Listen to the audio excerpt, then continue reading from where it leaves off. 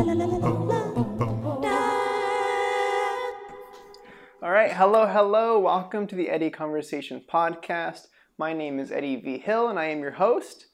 Today, I am joined by Max Goldberg. Yeah, my name is Max Goldberg. I'm a director of photography living here in Los Angeles. And yeah, super psyched to be here today. Yes. Great to have you. You are the first DP cinematographer that I've had the chance to chat with. I lied. I talked to Srushti. I almost threw her under the bus. All right, number two. All right, so... That's fair. Okay. I wanted to ask you straight off the bat a very nice, simple question. Because there are some people listening to the podcast that aren't from the film world. Mm-hmm. We hear the term director of photography, how you introduced yourself. They're a cinematographer. Mm-hmm. Where do you stand on the differences or the name calling of the position? Oh, man. I mean, as far as I'm concerned, they're the same thing. Cinematographer is maybe a little bit more highfalutin way of saying the job's name, but I don't know. I think they're functionally the same thing. I think the differences come when you're like, I'm a videographer or I'm a wedding filmer or something like that. Mm-hmm. That's a little bit of a different job, but I like to call myself a DP cinematographer sometimes. I don't know. It's interchangeable. Yeah. I think on your website you describe yourself as a cinematographer, but then you just introduced yourself as a director of photography. So it's all over the place. It's all the same thing. All right. So very briefly, I don't think I had Srushti do this, but what? I don't know. What do you do? What do I do? What does a cinematographer do? Great question. I think abstractly, a cinematographer is the basically the visual curator of a film project. Your job is to translate the intentions of the project onto the screen using visual language with the camera, with lighting, with camera movement, with sort of all the tools of the cinematography toolbox, employing those in a way that conveys the intentions of the project as effectively as possible. And that's great. Yeah. That's sort of the short answer. There's, what that really means in practice. We can talk about for hours. Great. But, we have some time. Yeah. So, all right. I don't know where to start. Okay, I'm trying to debate between. When I look at you, I feel like we're on very similar trajectories in life, where we moved to LA in a similar window time frame. We're similarly aged. Mm-hmm. There's kind of a lot of similarities in kind of, I guess, the surface level stuff. A lot of similarities on paper. Yeah. And personality wise too, I'm like, all right, like kind of two soft spoken dudes. This guy's pretty chill. Yeah, I can get along with him.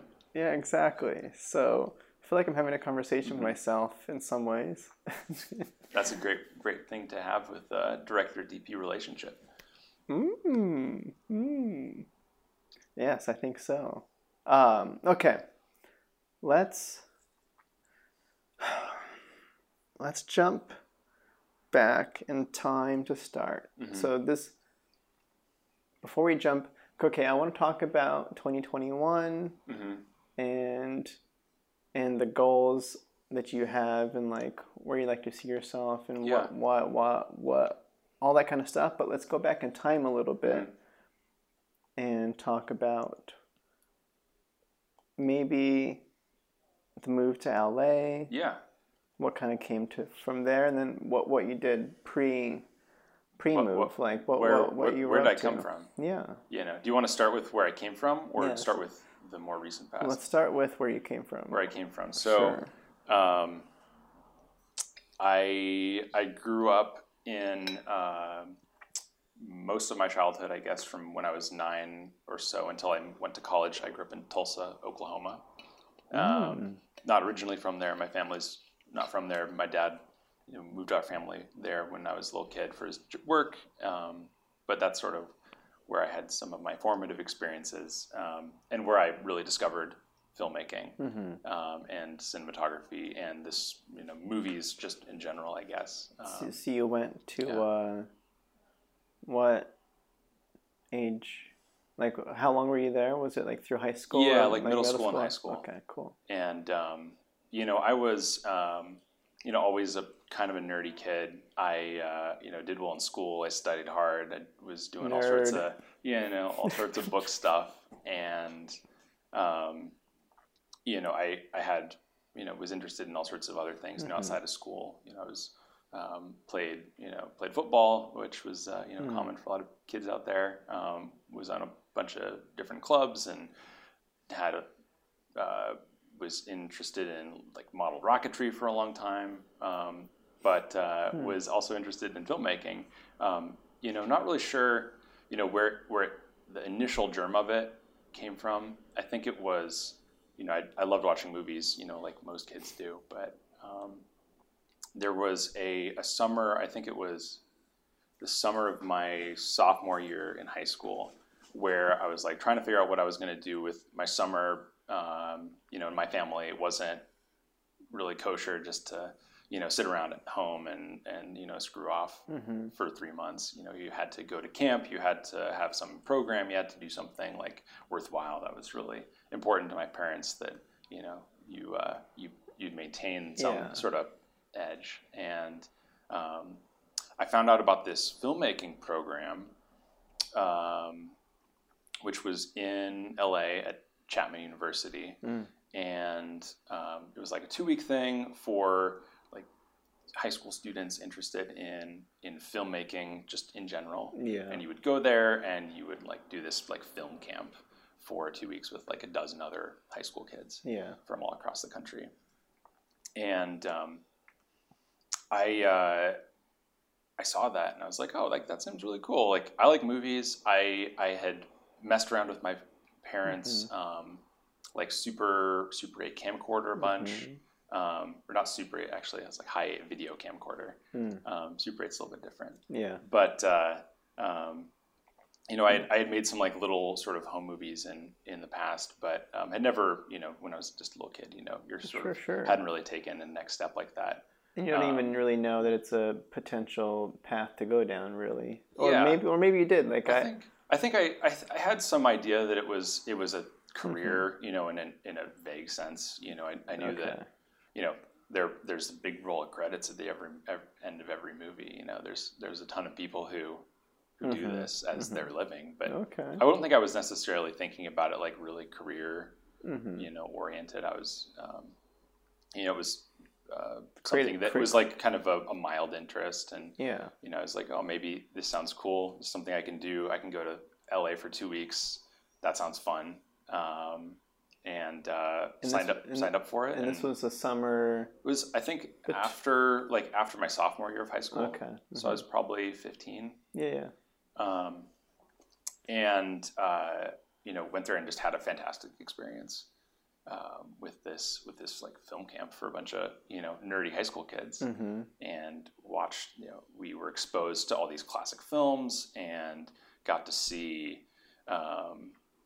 people who had industry experience talk to us and tell us about what it was like to be in the business and their experience making things, and also just having people really knowledgeable about film, the craft of film, break down our movies for us and show us this is what the filmmaker was trying to do with this scene. This is how this was lit. This is what this actor was trying to do here. Like trying to when you're a kid, you sometimes maybe take all of this stuff at face value. You're just watching it. Just watching movies, and that's great. But really getting to go deeper into what's really going on with a film.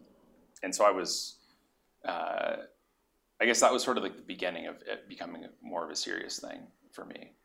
So you kind of knew so something kind of grabbed at that point where you really you saw something, like you actually considered it a little bit more than before, or? Yeah, I mean, back in, in high school, I wasn't really thinking about, what am I going to do with the rest of my life. There seemed like there were so many possibilities, and this was, one thing that was really interesting, but I was like, I don't really know where I'm going to end up. I'm just, trying to do my best right now. And, you're focused on all sorts of stuff that's a little bit more near term. But I had one fantastic experience with that. I guess sort of in parallel, I had always been kind of the family photographer in a sense. So not really film or, motion, but just in terms of taking still pictures. My mom gave me a little point and shoot camera for the first time when I was probably, I don't know, 11 or something. And sort of from that point on, I always had a little camera with me of some kind whenever we would go on family vacations or go on trips or, just doing stuff. Yeah. I just love taking photos. And, I didn't, certainly when I was really little, but even sort of as I got more into high school, that was sort of its own thing. Like I didn't even necessarily connect it to movie making for a little while. Right. I just really liked taking photos and taking pictures that I thought looked good. Yeah, capturing those nice moments. Yeah. So, I think over time that, as I discovered movies and filmmaking, I was like, oh, where do I fit into this world? And, I'm not an actor. I don't think that's not, I've never really been into drama, a lot of people are. When you say drama, do you mean like being like drama class like in high school? Okay. Yeah, like theater. I wasn't a theater kid. I was never really a performer. I was more interested in what happened behind the scenes, I guess. And I was like, oh, like what are the things that are behind the scenes? It's, there's a director and there's something called a cinematographer or director of photography. Of course, there's a million other jobs too. Sure. But I'm like, oh, like which ones of those would I see myself as? And then I think because of the, childhood photography idea, you lean toward. I was like, oh, like cinematography, that makes sense. Like I can see myself doing that. I'm, I love taking photos. I love making movies. And there's also sort of I think separate, distinctly from maybe the directorial side, when you're a DP, there's sort of this synergy of the technical aspects of production and the creative side as well. Right.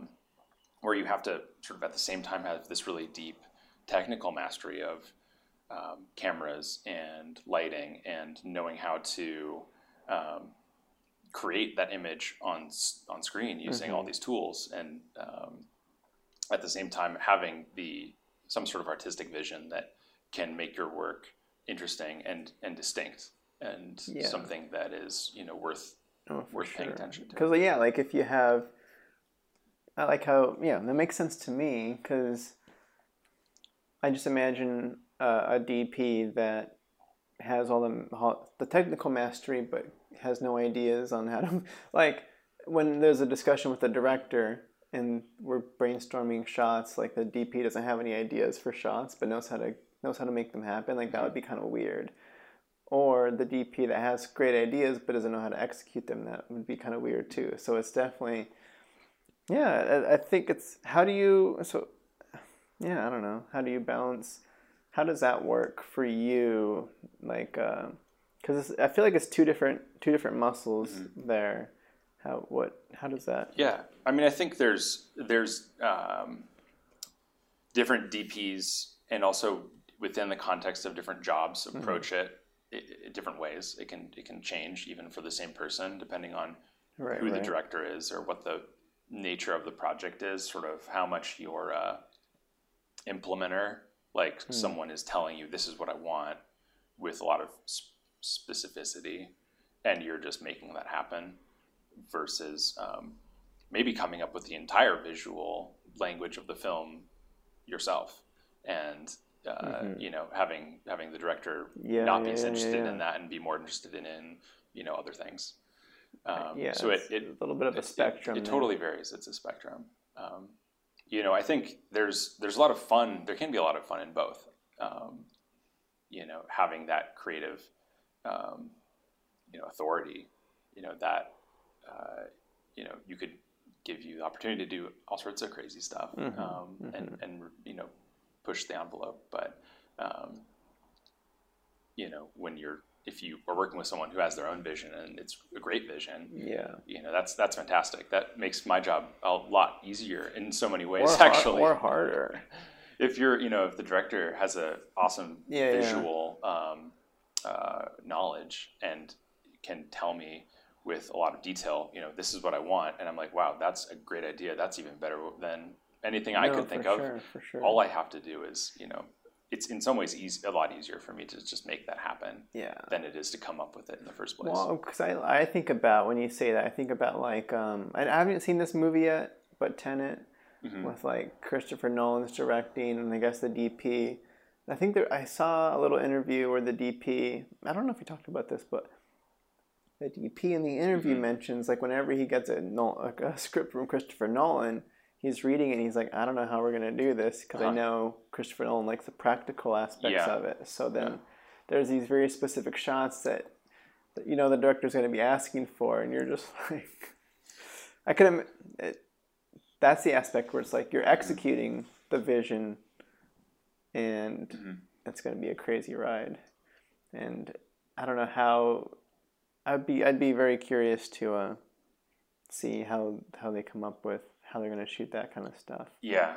I mean, that when you're on a project of that scale, it's Nolan is coming up with the concept, and he has a very distinct vision and specific vision for what he's trying to accomplish. But there's dozens, if hundreds of people who are involved in planning out exactly how that's all going to happen. And the great thing is, when you have tens of millions of dollars and your name's Christopher Nolan, it's possible to do that. I can't say there's a lot of other people in the world who even could try to do it because of the way things work these days. But James Cameron. James Cameron, probably another, but there's probably a single digit number of folks at this point who can afford to try to do crazy stuff like crash an actual plane into an actual building, and just do it. Who did that? In Tenet. Oh, okay. Spoiler alert. That was it was driving though, right? It was on the ground. Yeah, it's on the ground, so it's not they don't flying. Fly into a building. It's not flying, but it does crash into a building. That's kind of cool. It's pretty cool. We're picking back up. We lost sound for a second. Now it's working. I don't know where it cut off, but we're good now. I'll do a little recap. You went to Los Angeles for I went to LA for a film thing camp when I was in high school. Yes. When I was 15. And we were talking about that you had a point and shoot camera for a bit. You were kind of the family photographer. And when in high school, when you're trying to figure out where to branch off, there's actor, there's director, there's the camera person, known as the director of photography. You leaned to that way, whereas I leaned toward the actor way for whatever reason, and then I waited many years before I tried it because I'm a chicken. And then here we are, and that's the show. But all right, so you were about to jump into talking about after the alley experience. I'm curious to know what steps you took to further explore the filmmaking stuff. Like what did you have access to, and how did that work? So I this is still in Oklahoma. I'm still in Tulsa. Was lucky enough to go to a high school that had a very strong and supportive arts program. And we basically, a friend of mine who had some similar filmmaking interests, he and I convinced the school to let us start a filmmaking club in our high school.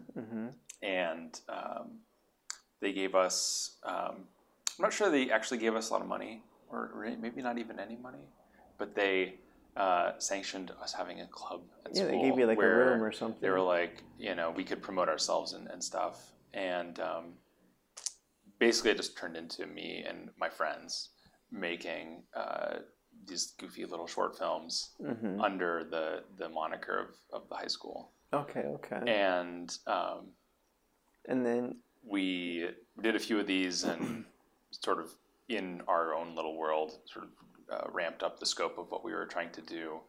And over time, to the point by the end of high school, by the end of our senior year, we had shot this 10-minute long action movie short film, sort of comedy action short film, and got the school to show it somehow to the entire high school before school started one day. Whoa! In our performing arts auditorium space. And scary. And I thought, it was super cool for me as a high school kid to be able to have, with my friends, made this thing and be really proud of it, and then show it off to everyone. And that was sort of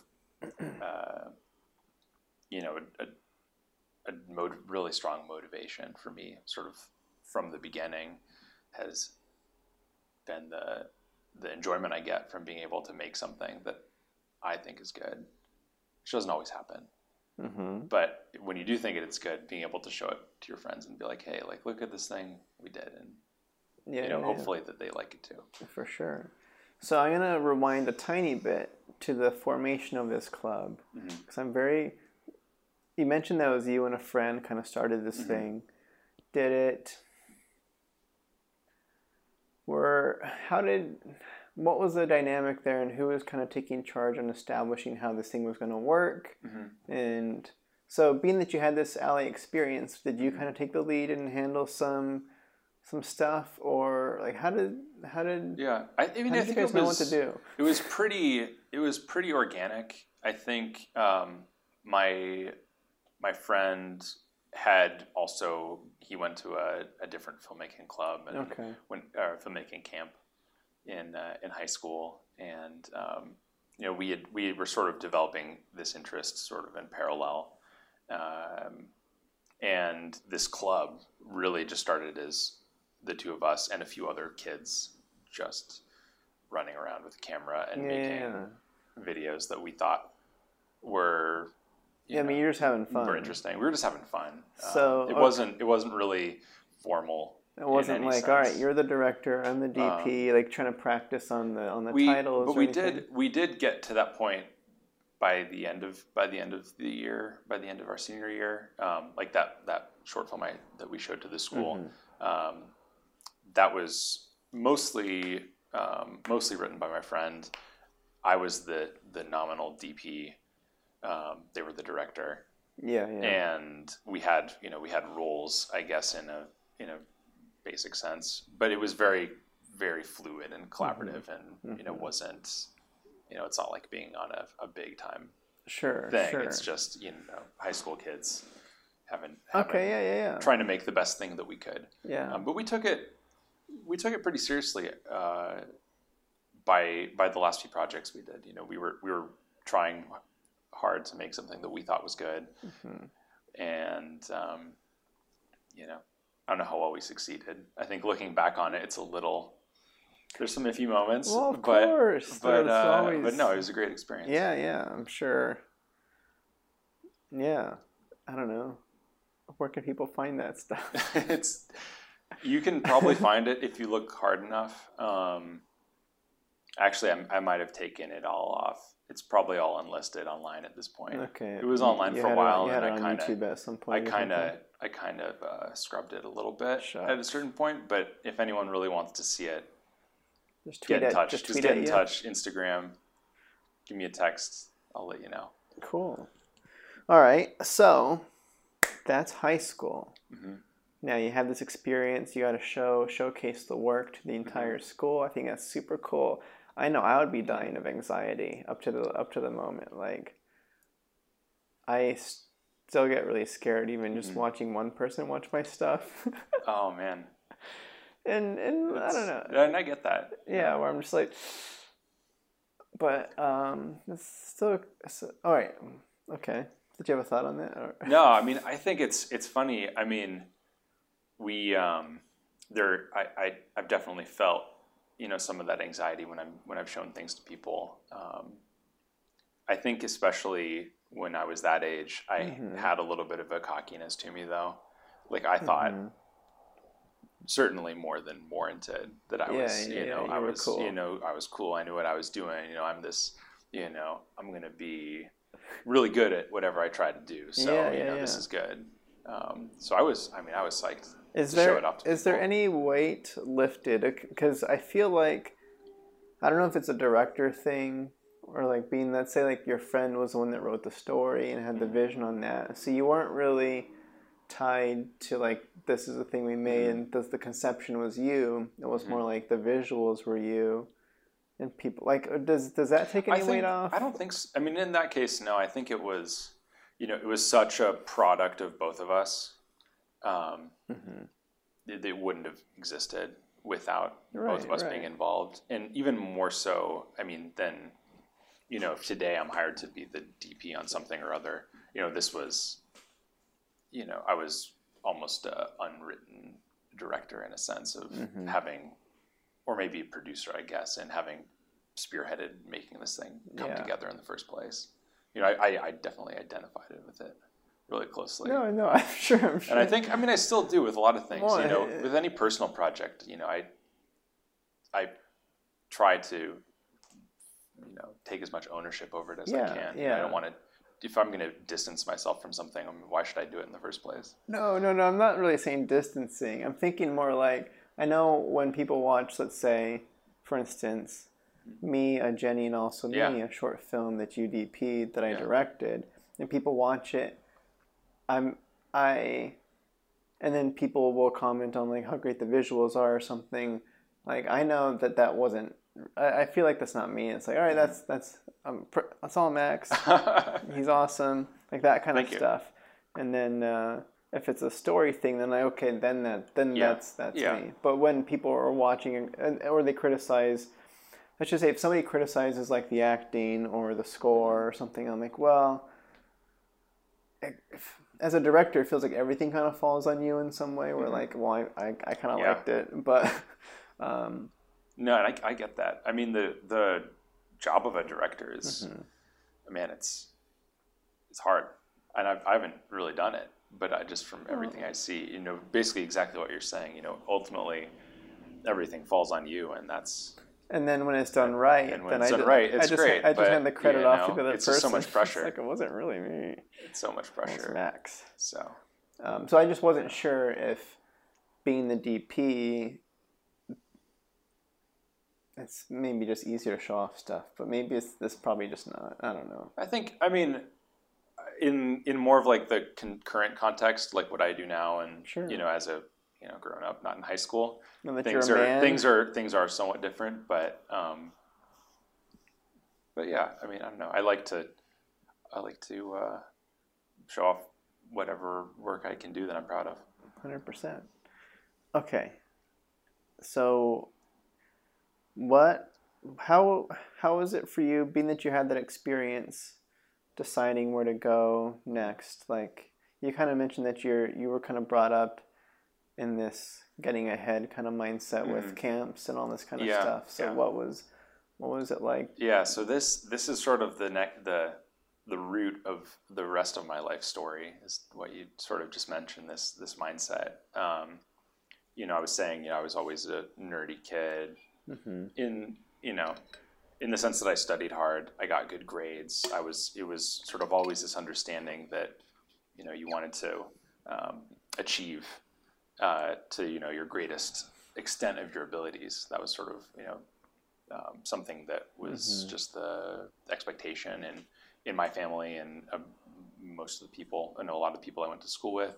That was just the way that you were. Yeah, like if you're gonna do it, you're gonna be the best at it kind of thing? Not necessarily people pressuring you like you have to be the best and, your parents are, forcing you to do things and, take piano lessons when you don't want to or something like that. Mm-hmm. But, all the stuff I was doing was my own choice. Like I wanted to excel, whatever, but I didn't really, whatever that meant. Mm-hmm. I wasn't necessarily sure where I wanted to go.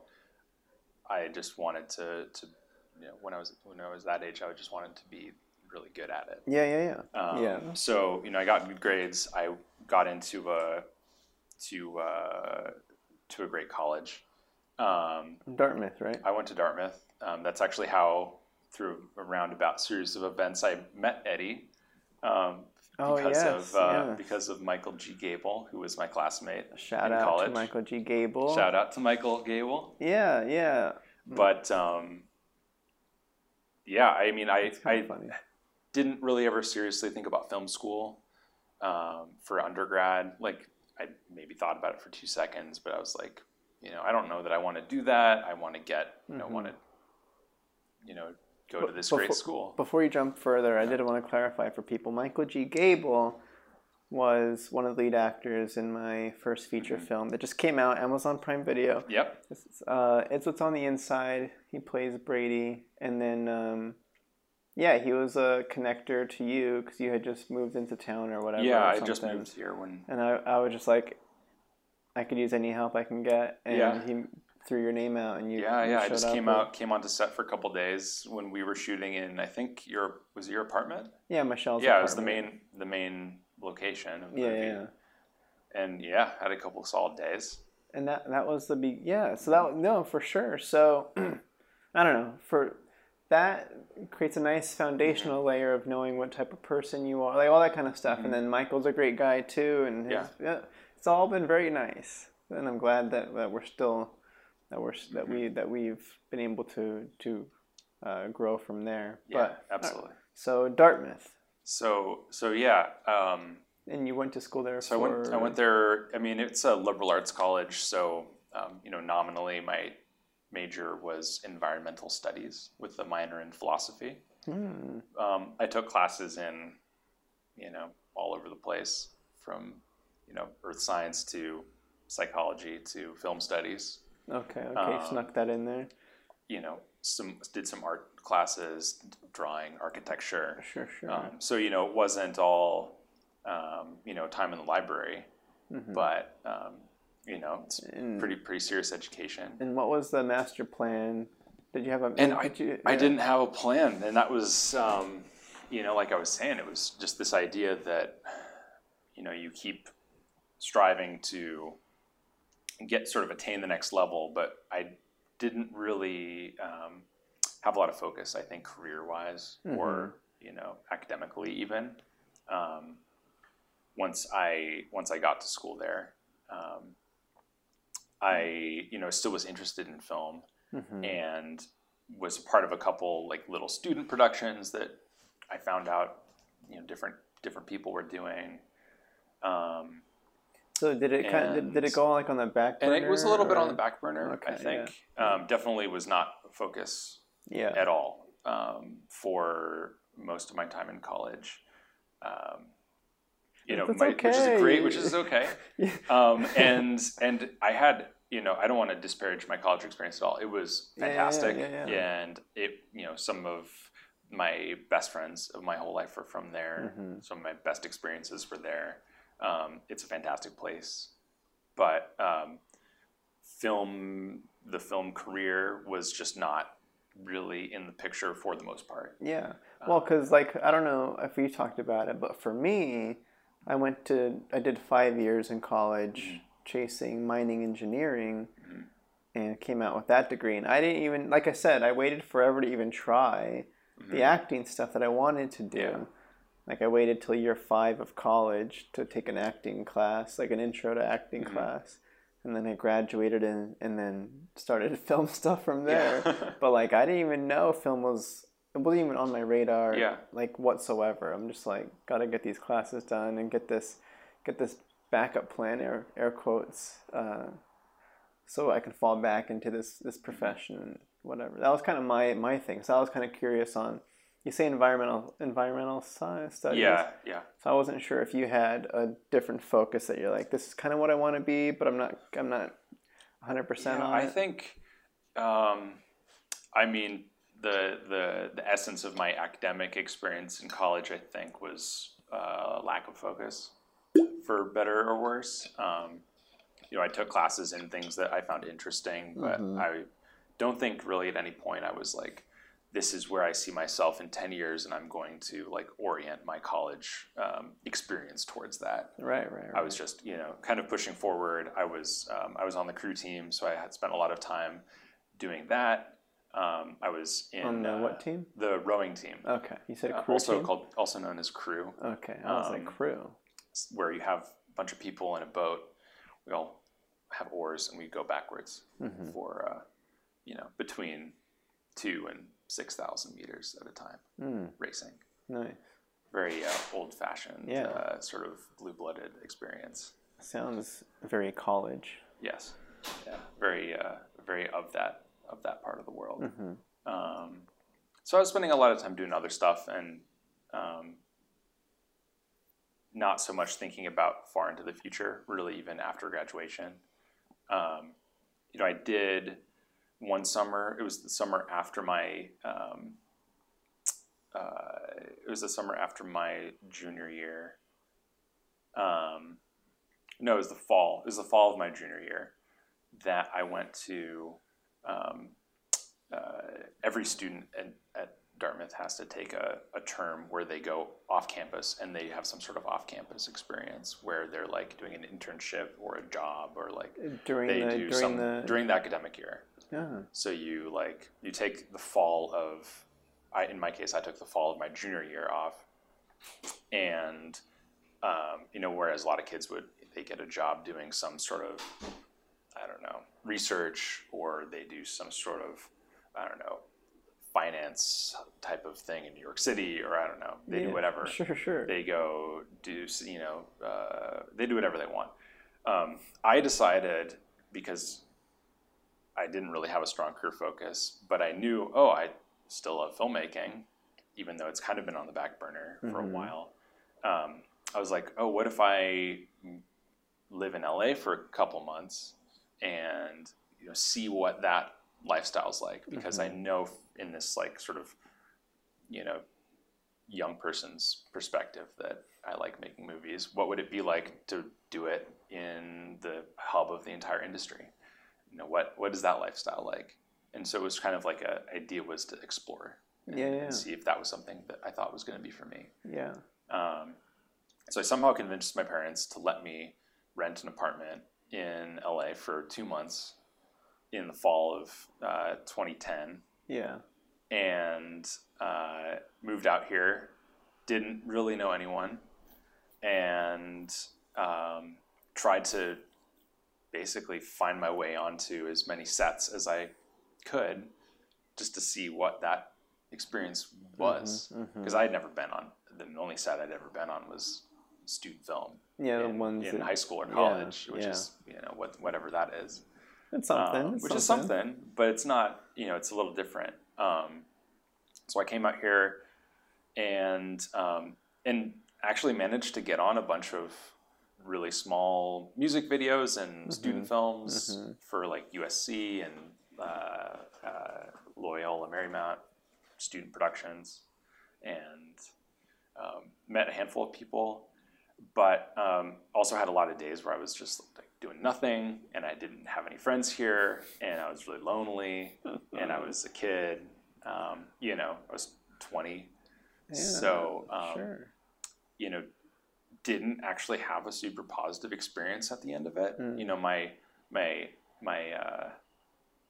sort of my final sort of recollection of it was, man, I was just kind of like a little lonely out there, and I worked on some sets, but they were, I was a PA, or I was, assisting the grip, carrying things around, and I didn't really have any. I was like too involved. I came out there being like, maybe I want to be a DP. Like I'm going to have some.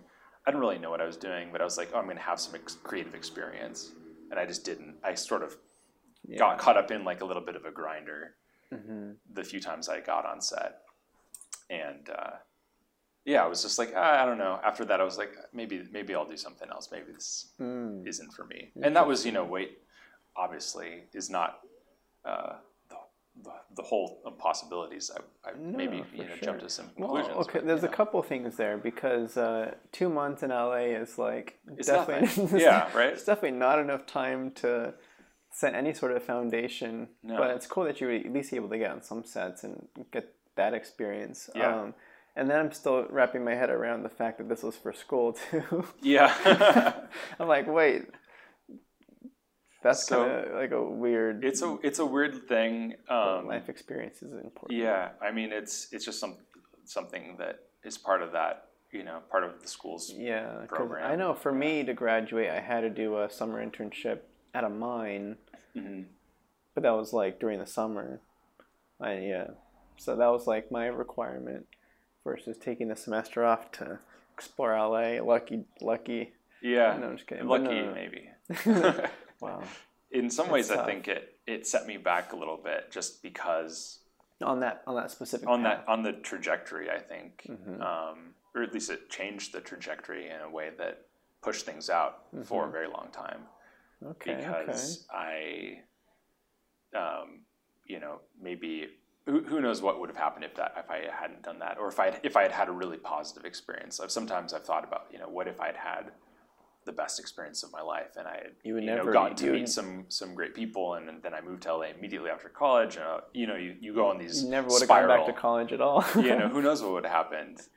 Obviously, it didn't. Okay, so you had that experience, and I totally get that experience for sure, because it's a high likelihood that that's going to be the initial experience in Los Angeles. For most people, probably. Yeah, when you move here and you don't know anybody and you're just trying to get on set, you get on set in those capacities.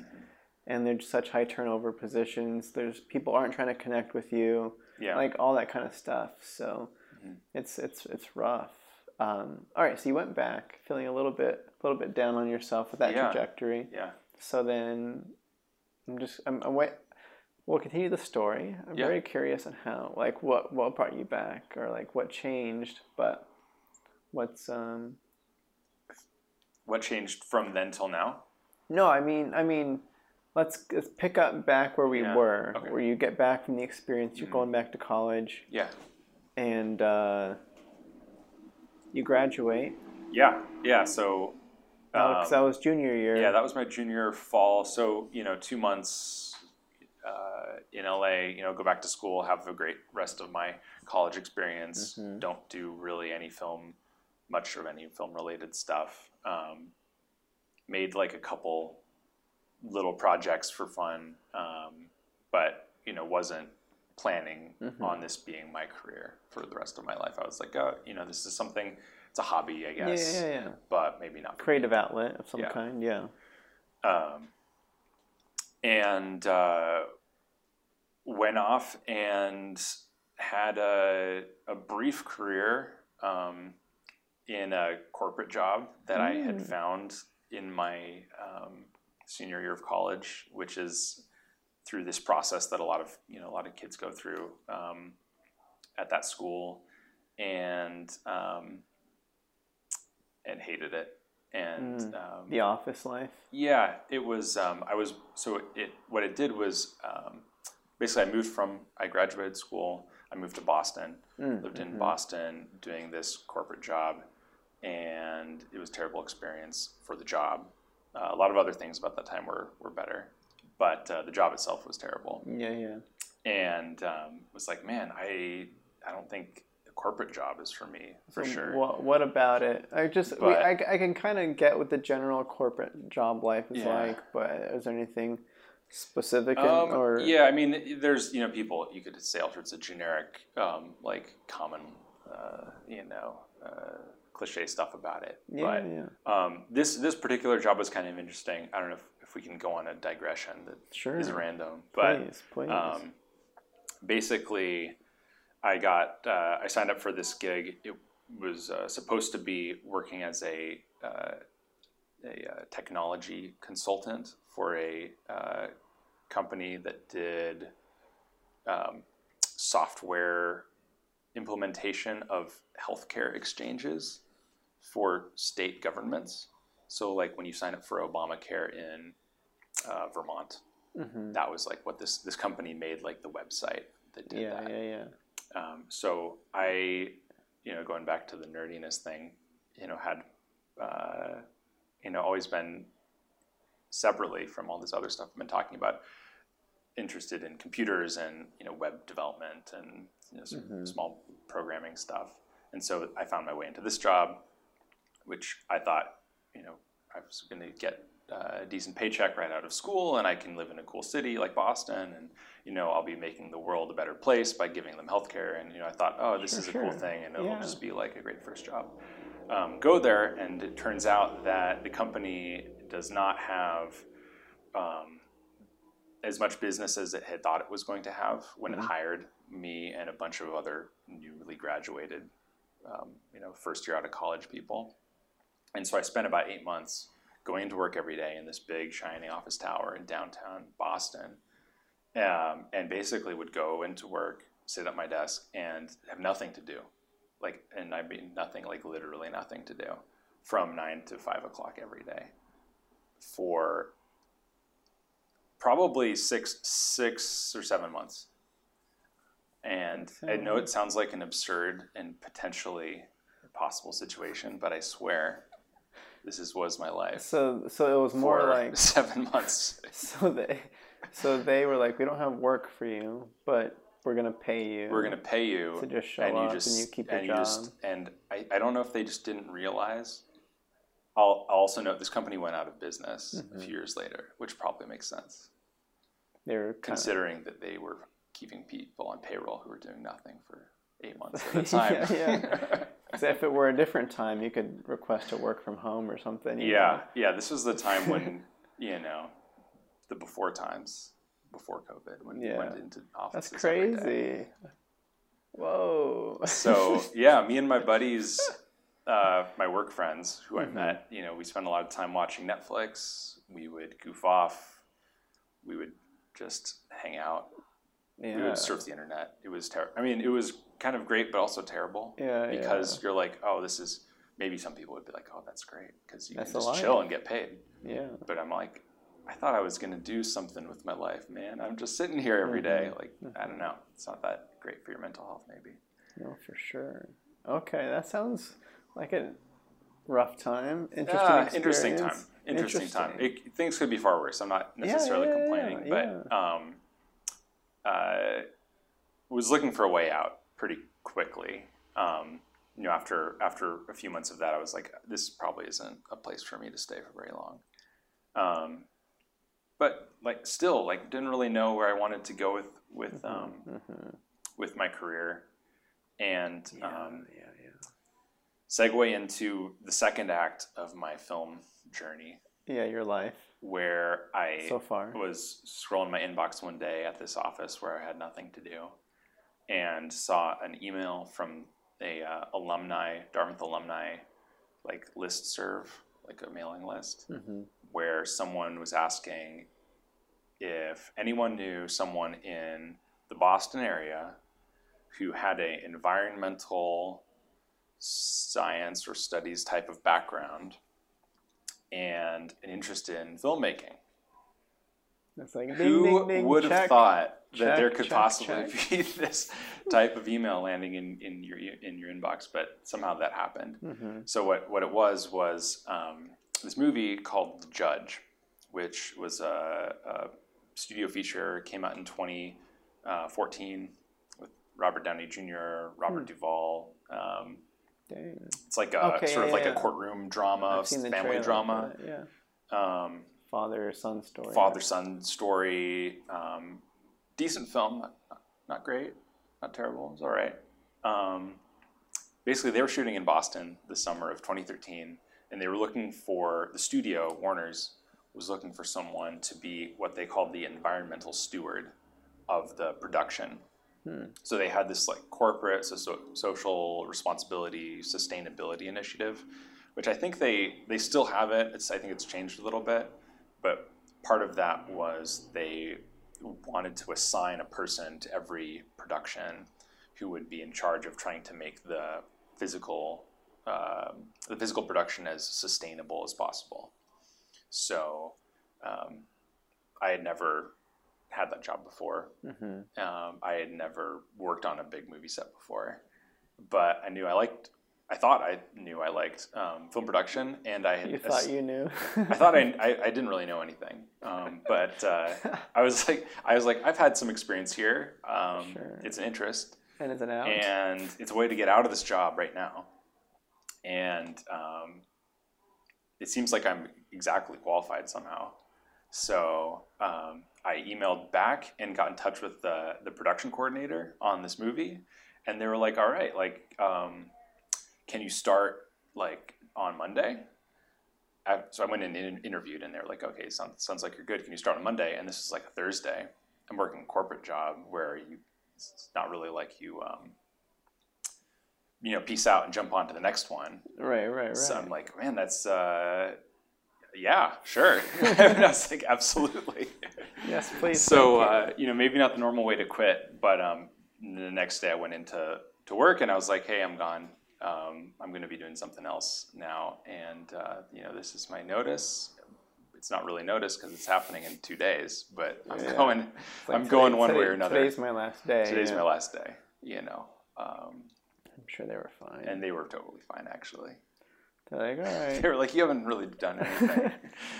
Anyway, so that's all good. Okay. And yeah, turn the corner on that. And so I spent a summer, it was probably 3 months, the summer of 2013, working as the environmental steward on the Judge, going between the production office and wherever set was that day, largely being a glorified recycling man, where I would set out recycling cans and composting bins across the set and be in charge of making sure those were filled up with everyone's bottles and cans. And those got recycled, or at some locations composted as well. We got composting service for everyone's catering and crafty leftovers. Yeah. So which I think is which is actually a big thing. There's so many water bottles.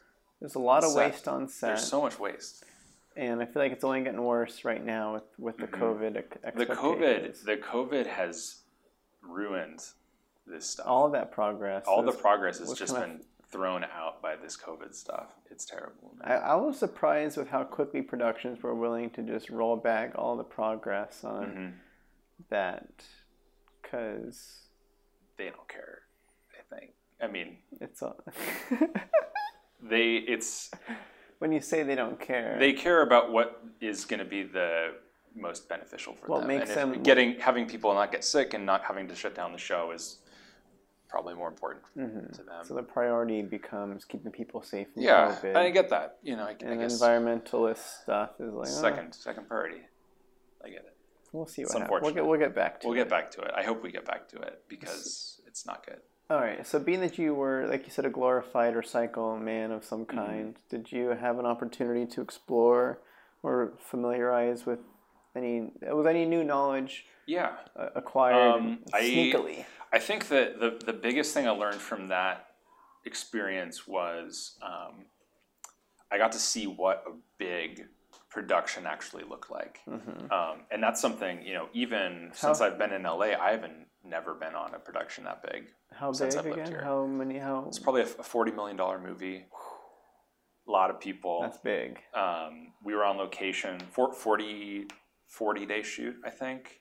That's it. We were on location for like 2/3 of it, and then on stage where they had built a bunch of sets, like big sets, like houses inside in a courtroom, and all this stuff inside a giant warehouse.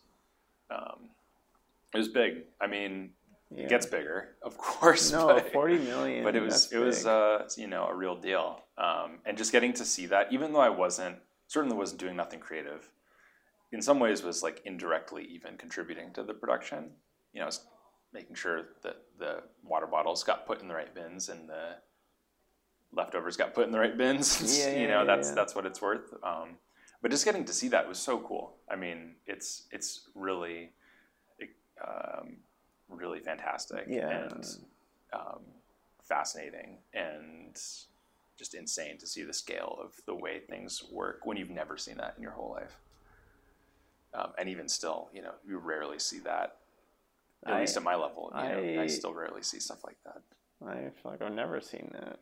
My record, I was a director's personal assistant on a $7 million indie, but it still felt like an indie. Mm-hmm. It's just like the people are better, and there's like cool horse wranglers and stunt people, and so it doesn't.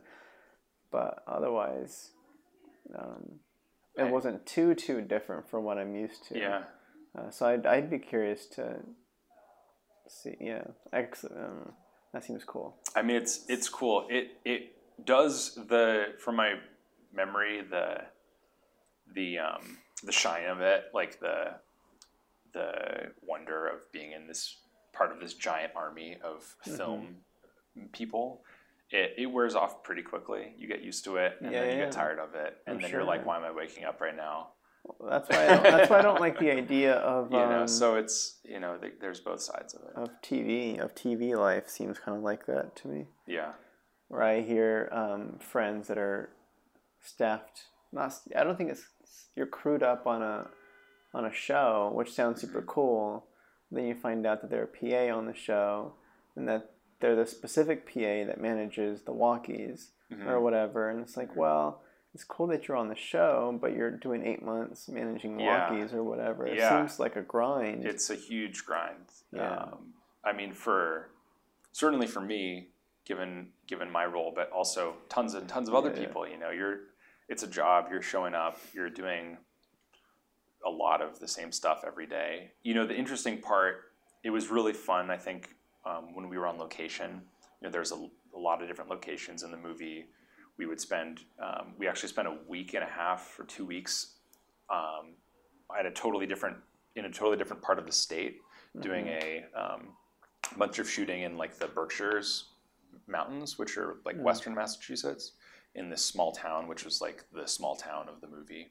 Most of the movie is shot in different parts of suburban Boston and on stage, but for all like the Main Street exteriors and stuff, we got to go to this town, and we all lived there in a hotel, and got to check out this cool mountain town and basically take the entire thing over and infuriate the locals and do all that great movie crew stuff. Yeah. It's crazy. But being a part of the traveling circus and seeing just different places every day, that's cool. But especially once you get onto stage and you're just going to the same stage every day in the same ice cold cavern full of equipment and kind of just doing the same thing every day, it gets a little bit less exciting. So. All right. So you did that. Yeah. And then that was how long? You said it was 40 days. You didn't jump on like day one though. You came I think I got on, they brought me on a little late. I think I got there probably day 4 or something. Oh, okay. So I was pretty much the whole thing. Yeah. And that occupied you for a couple months. Yeah. I think from the run of the show, and then I was there for like a week for wrap. So yeah, I mean, basically it was my whole summer, about 3 months, I'd say. Okay, and then what? And then I was like, what else am I gonna do with my life? And so back to the big question. Yeah, so I think by the end of the experience, again, we're still rolling. Yeah, we're good. Yeah, I mean, by the end of that, I was like, man, I've spent the last 3 months as like the garbage man, and getting to talk to Robert Downey Jr. Janusz Kaminski is the DP, and he I don't really know how to become that dude. Because he was a dude. Janusz. He's like done a bunch of Spielberg movies, and he's like a big time guy. I'm assuming you got to see. And I got to see. I mean, I got to see them work and stuff. Yeah. But also, I didn't get to see quite as much of like the most intimate parts as I would have loved to, just because of the nature of my role. I'm like sort of at a PA tier of authority. Sure. And so it's you don't really get to stand by the camera a lot. So I almost I got to see like the periphery of it, but I wasn't really there in the inner circle where I wanted to be. Yeah, that's why I loved my director assisting gig that I had on that one feature, because I was like, I had the excuse to be like by the director a lot and be in the action. It's very nice. Very cool. Not to rub that in your face. Super cool. But... super cool that you got to do that. But yeah, I mean, I didn't have like I wouldn't say it was a super fulfilling, certainly wasn't a creatively fulfilling experience. Right. And I didn't walk away for whatever reason being like, this is the career for me. Certainly not being the environmental steward. That is a tough job and wasn't something I really wanted to do again. But I also wasn't thinking, oh, I want to get on the next set and then I can be a PA, a normal PA, and then I could be start doing something else and work my way up and be a camera PA. I don't know. I didn't have this mindset that this is the lifestyle and the industry that I want to spend the rest of my life in. I was like, this was a great experience, but I'm not sure this is what I'm going to spend, forever doing. So you're still in Boston now. Still in Boston, and I spend a little bit looking for jobs and normal jobs, not film jobs. Wasn't even looking at film jobs. Found my way working for a bicycle sharing startup company, Lime Bike, which is not called Lime Bike, but is similar idea. Yeah. And because I guess I have all these interests in my life, I guess, and biking, of course, is one of them. Okay. I guess it started because I bike to work when I had the corporate job. But Boston's a very bike-friendly city. So instead of having a car or riding the subway in Boston, which is like notoriously terrible, I thought, I'll ride my bike to work every day. It's like 2.5 miles. I'll get some exercise. And it kind of became part of my lifestyle and like almost part of my identity in a way, being this bike commuter. And I biked for fitness and did some road riding, and it was just something I liked to do. So I was looked for jobs relating to bicycles. Go figure. Got this job, ended up working at this bike sharing startup for the next 4 years. Time flies. Nothing here is related to film industry at all. Completely went on the back burner for that whole experience. So is it 4 years and it flew by because time flies when you're having fun? Or it was a really engaging time in my life.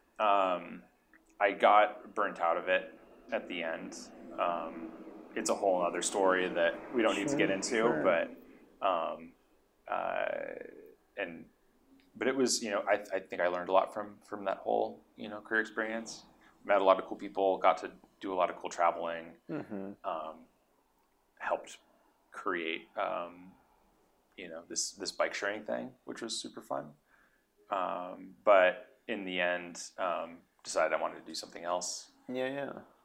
And kind of wasn't really sure what else I wanted to do though. I found myself into a point.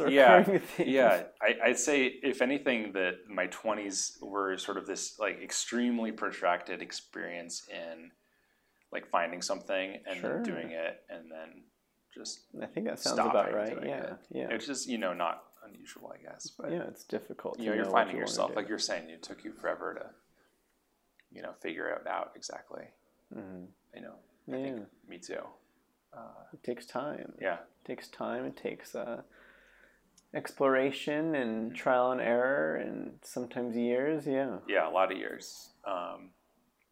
Okay. Yeah. At this point, I met my now wife, Kate, when I was in Boston. At this point, we had moved to Providence, Rhode Island. She was in med school there, and I was commuting to Boston by train every day, and for the bike job. Ended up, when I left that, I was, sort of just at home trying to figure out what I wanted to do with my life next, and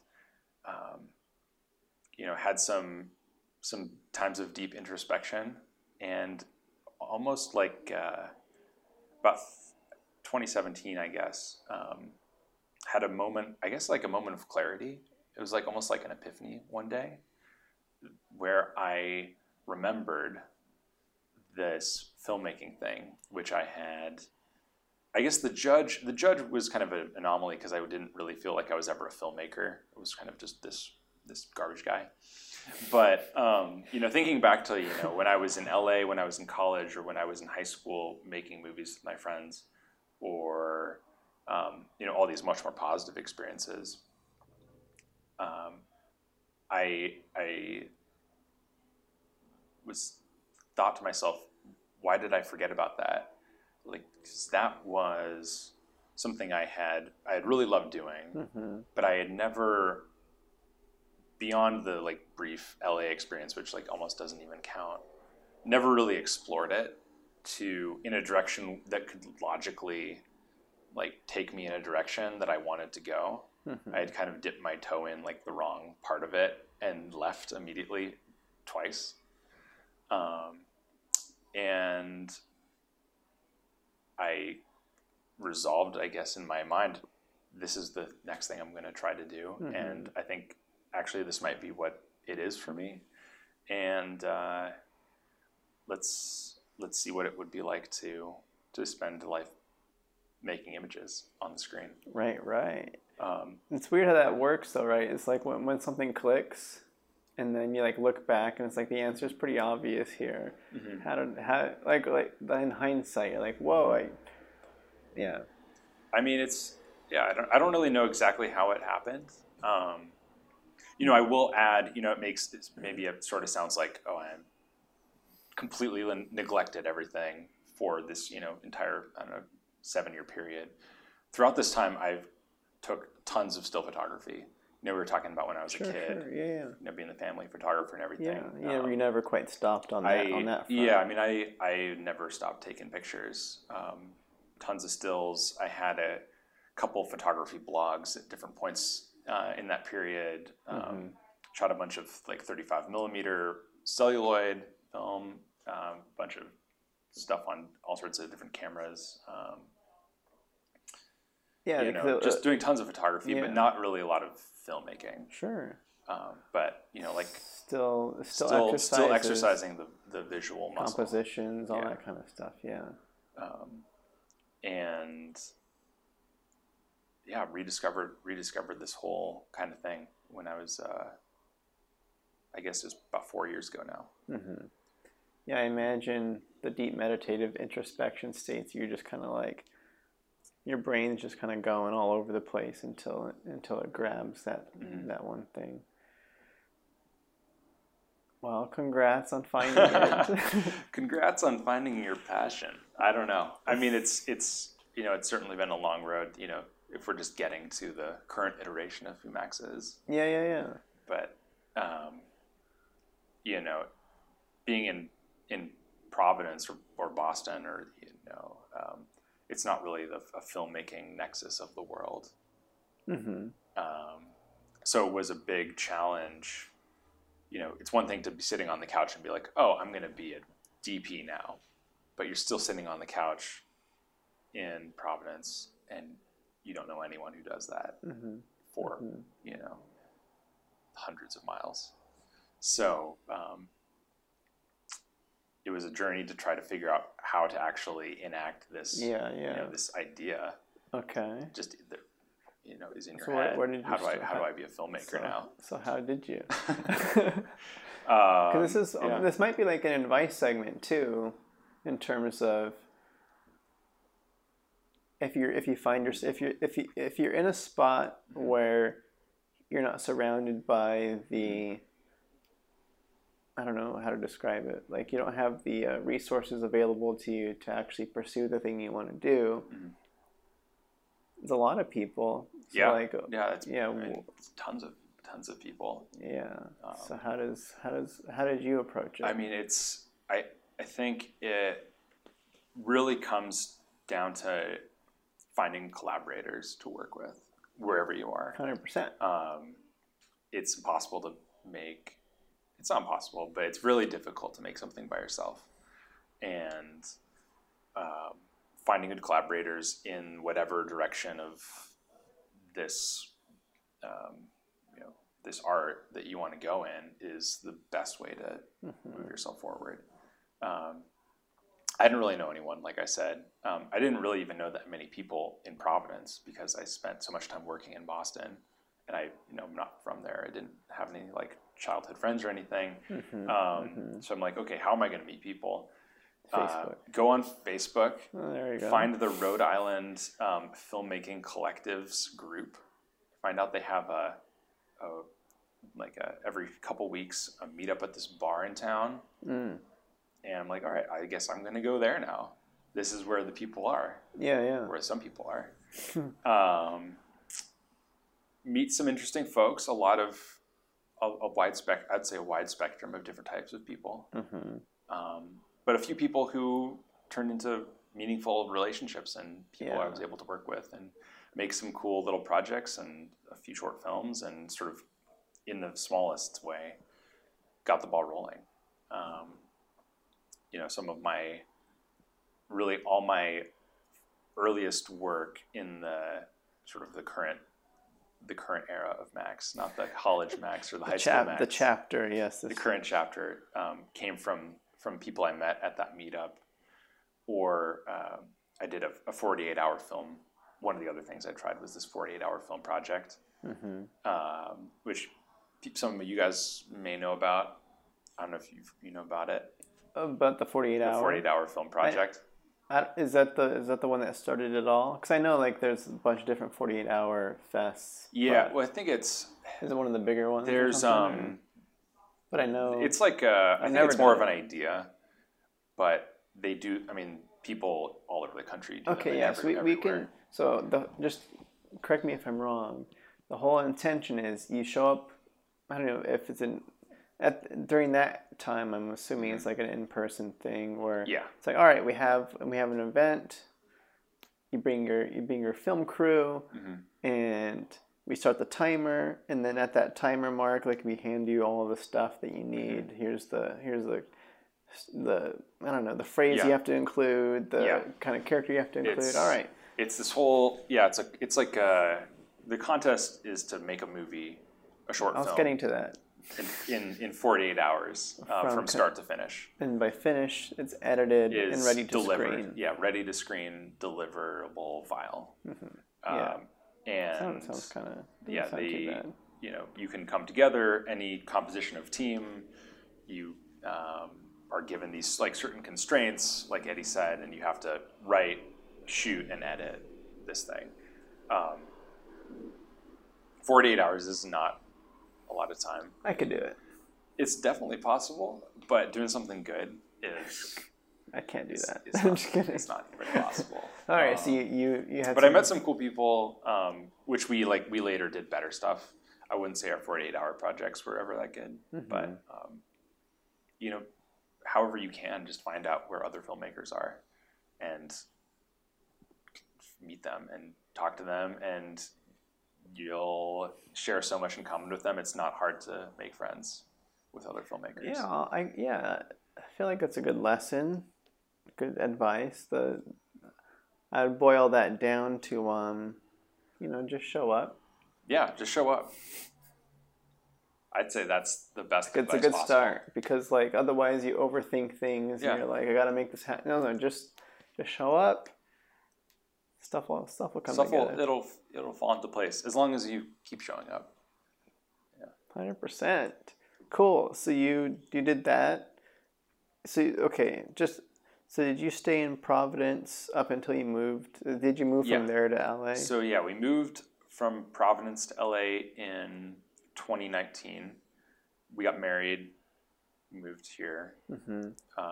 My wife is a medical resident at Children's Hospital, Los Angeles. And so she had that program lined up. I had wanted to be in LA. We had a sort of happy coincidence of it working out. It wasn't guaranteed to happen. Okay, but I don't know if not everyone necessarily knows about how this whole doctor residency thing works, but you basically, when you're finishing med school, apply to a bunch of different programs usually all across the country that you want to become a resident at. And then you get selected, you get placed. You don't necessarily choose, you don't choose where you go. You get placed into one of the places that you apply to. So you could wind up in a place you really want, but you could also wind up in some place that's farther, a few spots down your list. So is it that you only apply to places that you would like to end up and limit your... That's, in the broadest sense, yes, but you always have a priority list and they rank their choices. So they're like, this hospital in LA is my first choice. This other place is my second choice. This is my third choice. And you'll never go somewhere that you don't put on your list, but you could get any of your choices, theoretically. Yeah, that's weird. It's tough. It's really tough, especially when you have a person like me who is wanting to go somewhere really specifically. Well, yeah. No, for sure. Any relationship, I feel like it's like, all right, if we end up here, this is what's going on. If we end up here, this is what's going on. Yeah. And then you have your own priority list too. Exactly. It's like, all right, hopefully they align and you guys can make it work. Yeah. But it's super, super stressful. But through like some amazing luck, we wound up in LA, which was exactly where I wanted to be. It's very cool. And was on top of her list as well, partially because I really wanted to be here and she wanted to support that. So definitely want to acknowledge that Kate has been incredibly supportive of all of this. And that's awesome. In my whole wavering of trying to figure out what I want to do with myself. Gonna cry. Over the years. No, that's great. So yeah, we moved here in 2019 and again, didn't really know a lot of people, almost anyone. Michael Gable was one of the people I did know. And then, we told that story already, but. Yeah, so Michael Gable is, but yeah, I got, showed up with this idea that I want to be a DP, but I also want to get on set and I want to meet as many people as I can. And started trying to find jobs wherever I could, doing not just being a DP, but also working in grip and electric crewing positions. Something I have a little experience with. So I guess, I don't know, just to clarify, we can quickly describe the people that work, quote unquote, underneath the DP for people. It's like a grip and a gaff. For most people, you're like, what's the best boy? Yeah, most people aren't going to know what the grip and gaff are. But the whole point is like they're all in the same department. Yeah. Making stuff happen. So it's still an underling to the DP where I don't know, how would you describe it? Like you're a part of the same camera lighting workforce. You're like the DP kingdom. There's sort of three different departments, queendom. Yeah. There's like three different departments that go underneath the DP. There's the camera department, there's the grip department, and then there's the electric department, also known as lighting.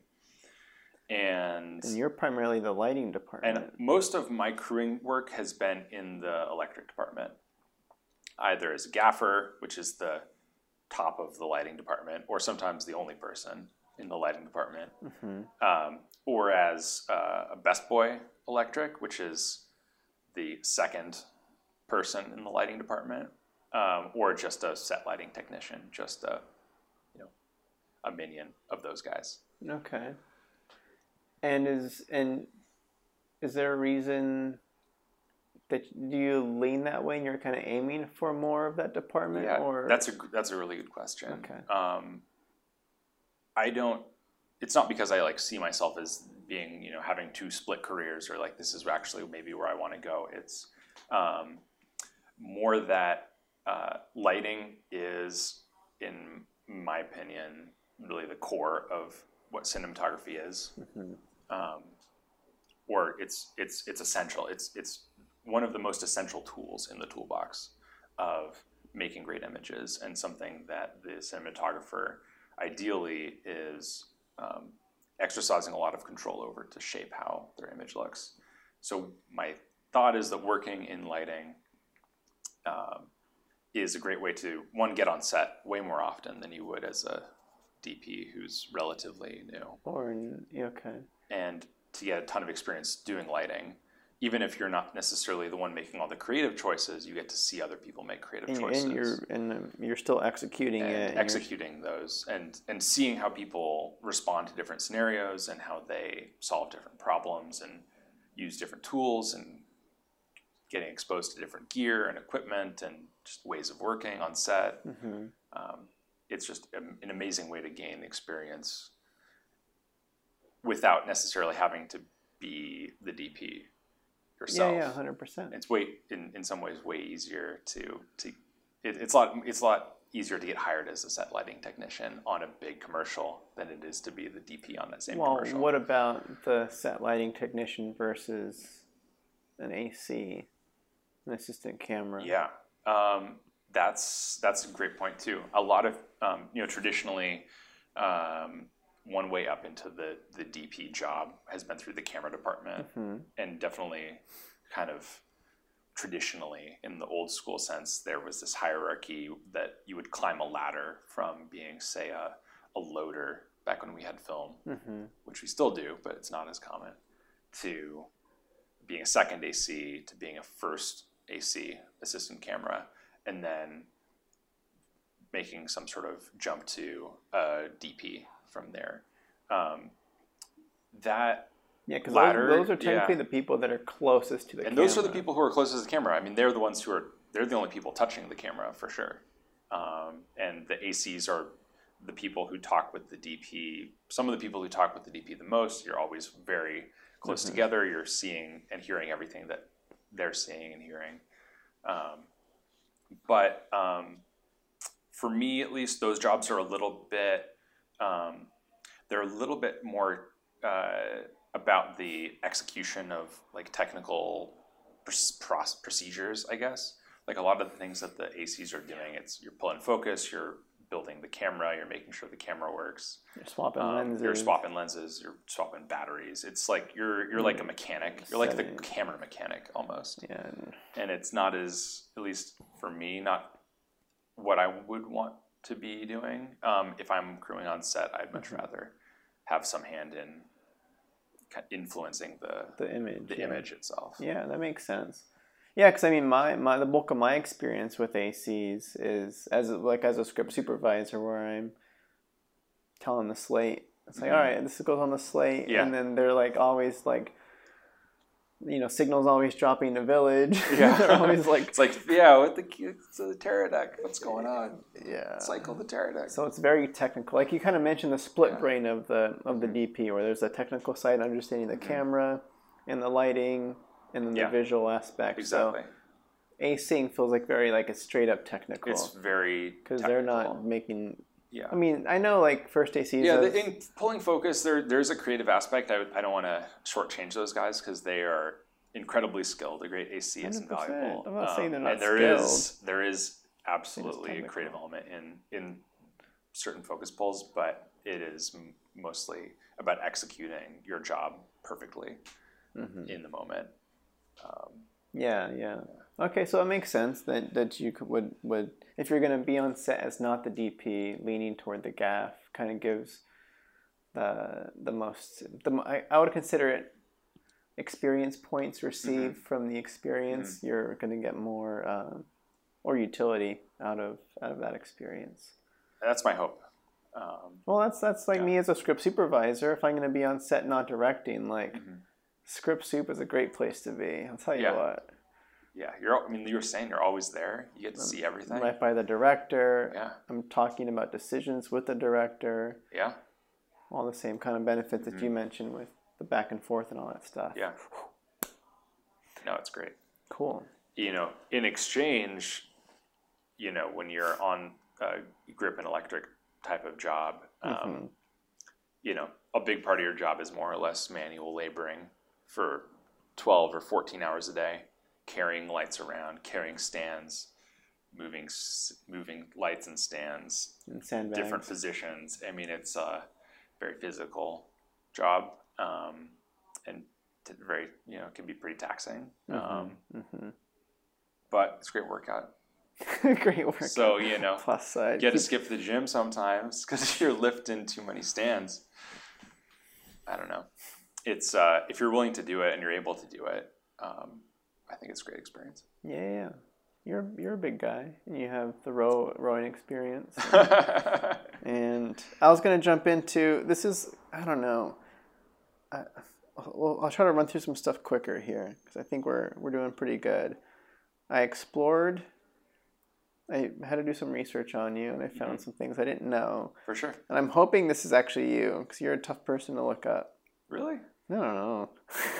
My name's kind of common, so there's probably you don't have much on your website and all that to kind of like push people to other places. Should I write a more detailed bio? I don't know. I don't know if you need an about me, but like you have a picture of yourself and you have your contact info, and then you have your reel and then the visuals. But I think that's primarily what you want to show off. Yeah. I don't really have the story or anything. Actors primarily have an about me because they have to sell themselves, but you're not an actor. No, definitely not. Okay. Does beans and cheese, right? Yeah, that's me. That was one of the photo blogs I was mentioning. Okay. I wanted to ask, it seems like, can you talk to me about rucking? Rucking. Oh, the Go Ruck Challenge? Yeah. That's a blip, I would say, that isn't really something that defines me, but it was a very interesting experience. I'm not saying it defines you. I'm just saying this is stuff you've done. I'm very curious. I've done a lot of weird stuff. Sure. No, I'm not saying, okay. I'm just very, if there's anything there, like... it's all good. It seems like there's something... I feel like there's a mental toughness aspect to some things that you do that but I don't want to put words in your mouth. Oh no. But. I think you definitely have found something. And I don't know, it's kind of always weird talking about yourself and whatever you are doing. I love talking about myself. in talking about having those types of qualities. Right. Well, it's more. But I think I see what you mean. I was gonna say when talking about yourself, it's more like there's an attempt to become this person that can handle this and handle this, and these are the things you're doing to attain that. Yeah. Versus, I guess the other way of speaking about it is like, well, I have attained, I have attained enlightenment. Yeah, I mean, kind of like a weird. It's just kind of fun. I don't know if someone was walking around and been like, "Oh, I'm really tough," I'm a tough guy. It's kind of weird. It is weird. Okay.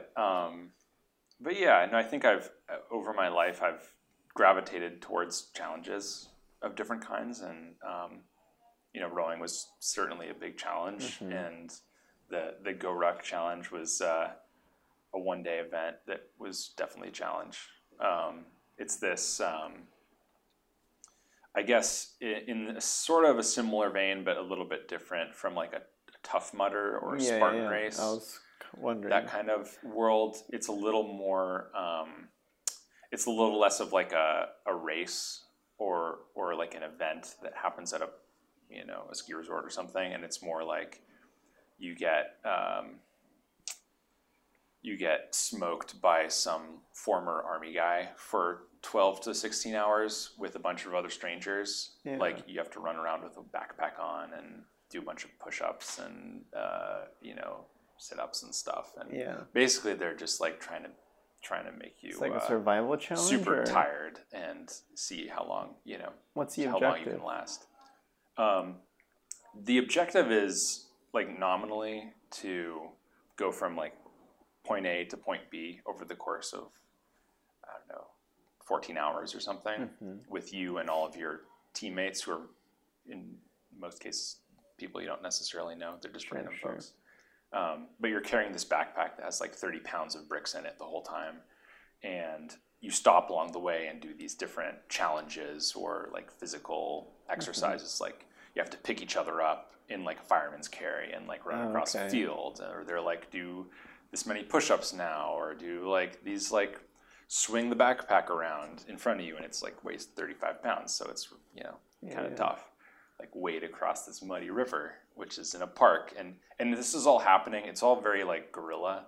Like no one is, I mean, it's probably sanctioned in some way, but it's not like there's a course with flags on it and you know, water stations. It was kind of a weird experience in the sense that it really felt like you were just running around with a bunch of random people, kind of parading across a city, just torturing yourself. Places that you shouldn't, like, you wouldn't never normally even go. Like there's this like kind of shallow. At one point, there was like this sort of shallow stream, I guess, maybe like 4 feet deep or so. Not you know, kind of deep enough that you could wade across it, but you would get your entire body wet in the middle of this park in Boston. And they were like, yeah, we're going to cross this right now. And like, okay. And we just all had to walk across this muddy stream and in the middle of a park. And it's like, that's not something you'd ever do. But it's just part of this challenge of, I don't know. It sort of has this like army training kind of like philosophy or kind of mindset behind it, but it's not about like joining the military or anything. It's just the guys who started this event are all military people. So then why would you put yourself through such a I don't know. I think it sounded like a challenge. I don't know. I guess I'm attracted to things that are challenging or difficult, or I don't know, where someone's like, oh man, that sounds hard. There's been a number of cases in my life where I was like, oh, let's try that out. It sounds like something I want to do because someone said it was hard. Okay. So because I know plenty of people like the Tough Mudder things. I did one of the Spartan races, which is similar to Tough Mudder, all that kind of stuff. And there's an element. Or I've done like half marathons and whatnot. And those I mean, I've done some half marathons. I've done some triathlons. I've done some longer bicycle, you know, experiences. There's, I don't know. I don't know if you were hinting at, I don't know, some of the culture around some of that stuff is kind of silly, but no. I mean, there's an aspect in the back of my mind where I'm like, it just hurts. And I don't, but it's just me. It's just me, like not training enough. Like I know when I did Spartan race, I signed up like the week before, and it was like the big world one up at Lake Tahoe. I didn't know it was gonna be a big deal. It was like 12 miles. Like I do running club and stuff. Like I can just show up and do 12 miles, but I didn't realize that there's a huge elevation change throughout, and they're gonna make me go through ice cold water. Like I didn't know. And then we got hailed on at one point. And, I mean, it's an adventure. Like those things are, I mean, it's exciting. I mean, if you like that kind of stuff, it's exciting to be part of like this crazy, you know, demanding experience. And so I wasn't quite sure on because I guess like my gut thought is, it is nice to sign up for a thing, challenge yourself, go through this adversity within it, because you come out kind of stronger in the end, or there's something there, either physically stronger, mentally stronger, or just knowing that you committed and you did it, like that's an achievement on its own. So I'm not quite sure on if there was anything deeper in there. You're just like, well, it looks tough. Like I don't know. I mean, I think especially at that time when I did the Go Ruck and some of the other stuff, like I was running a lot. And I think you mentioned I was doing some triathlons. The 50, Bear Mountain 50. I don't know if you ended up doing those. I did that. I dropped out of it because I got a hamstring sprain. Hamstring sprain. I pulled a hamstring. Okay. At like 20 miles in. That's a big one. So I didn't do it. I didn't finish it. It's okay. But definitely, I think at that specific time in my life, like first couple years out of school, you know, maybe my after the fact rationalization was, you know, I didn't have a lot of career direction, but I was sort of channeling my energy towards these like physical feats because it was like something to do, and it's something I knew I could do, and it was what I could focus on instead of like a job. Yeah, something to work toward. Yeah. That makes sense. I dig it. But I don't know. I mean, I haven't done anything that extreme in a while, but I don't know. It's it's still something I think about really positively. Mm-hmm. Mm-hmm. Nice.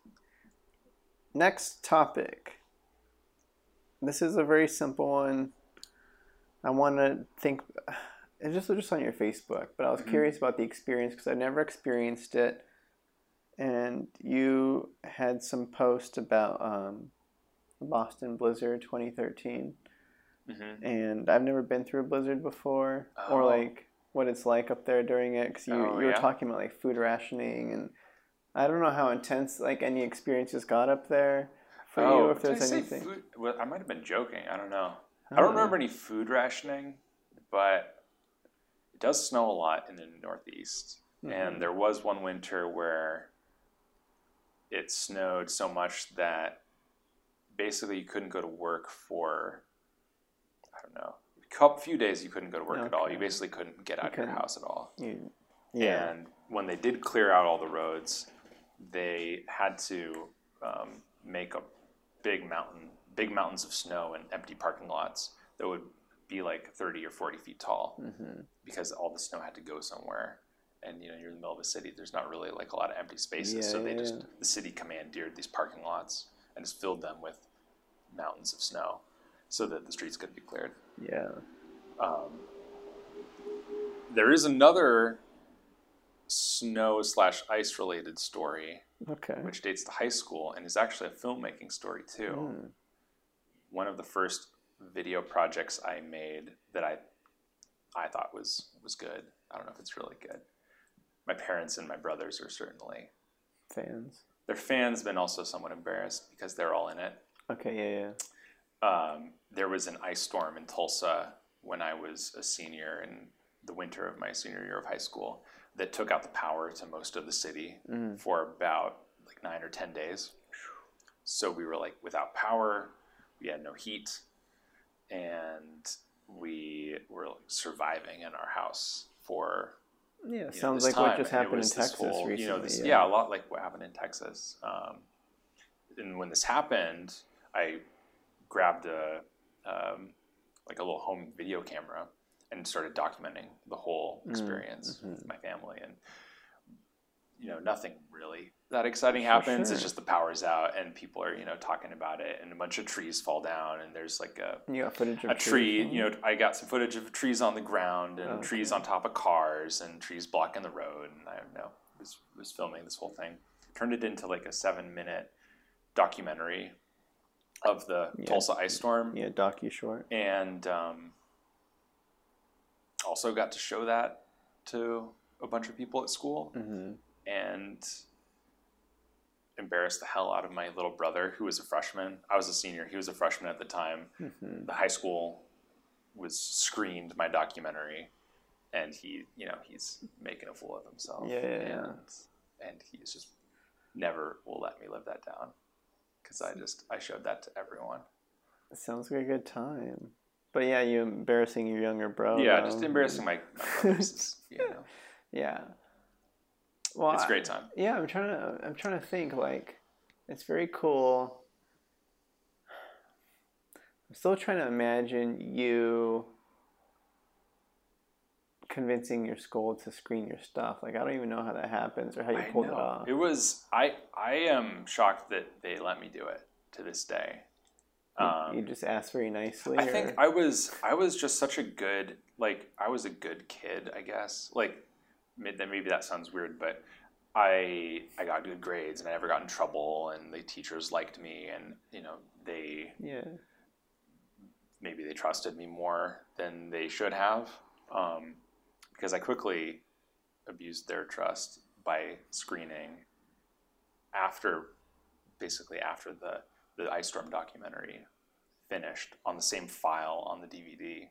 There was a second video, which was this very violent action short that my friends and I had filmed. I hadn't told anyone was going to be on the video, but I was like, I'll make them. I'm going to show my other cool thing that I think is really sweet, which is like a gun battle with my friends did in this empty lot that we filmed this minute-long short of. Showed it on the screening in front of everyone, and they flipped out. They were so mad. They're like, how can you do this? Showing this violent content to all these people. You didn't tell us that this was on there. Well, you know what they say? It's better to ask for forgiveness than for permission. Well, that being said, I want to ask about maybe not literally what's next for you, but what 2021. Now that we've kind of you're here. Mm-hmm. You've been here a little bit. Stuff is kind of getting back at it. Mm-hmm. Where do we go from here? In terms of the film industry kind of opening up in LA a little bit more. What's expectations for this year, next year? I don't know.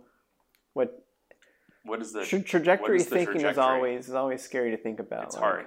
Yeah, I mean, COVID has been really tough for everyone. Mm-hmm. I think it was especially poorly timed for me since I had been here for less than a year when it happened, and it kind of interrupted some momentum and made it a lot harder to meet people, and all the things. We all of us in LA and any part of the film business know this, but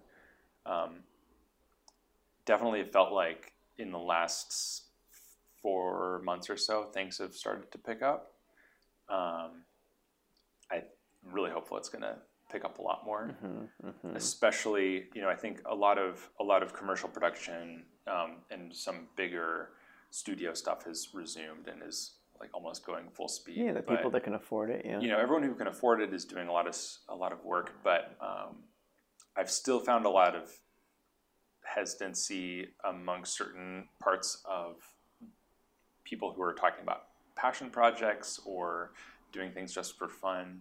Some people are going all out, and they never necessarily been stopped, but some people have been waiting to do stuff waiting for things to blow over sort of completely before they want to get into making short films or doing passion projects or that kind of stuff. It's tough because when you waited this long, it's hard to know when to really pull the trigger. Yeah, because that's definitely the thing. But that's always the case with films though too. There's always an excuse to not shoot your thing. Yeah, I mean, and it's super frustrating.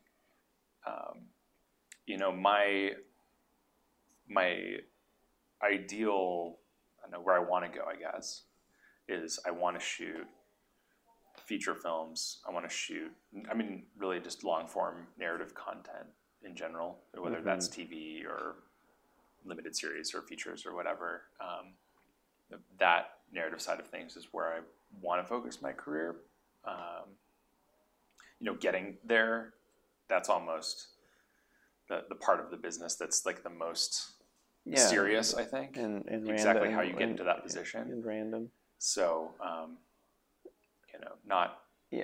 not necessarily saying I'm not interested in doing all sorts of other stuff. I would love to shoot more music videos and commercials and really, really what have you. But narrative is definitely my focus, my ideal focus. Yeah. And then what's your take on union? Union stuff isn't so much in the picture for me right now. I don't know how that works. For DPs and really anyone in the camera department, Local 600 is the union. For DPs, it doesn't really come into play at all until you're at a fairly high level. The vast majority of work I've been exposed to has been non-union, right? And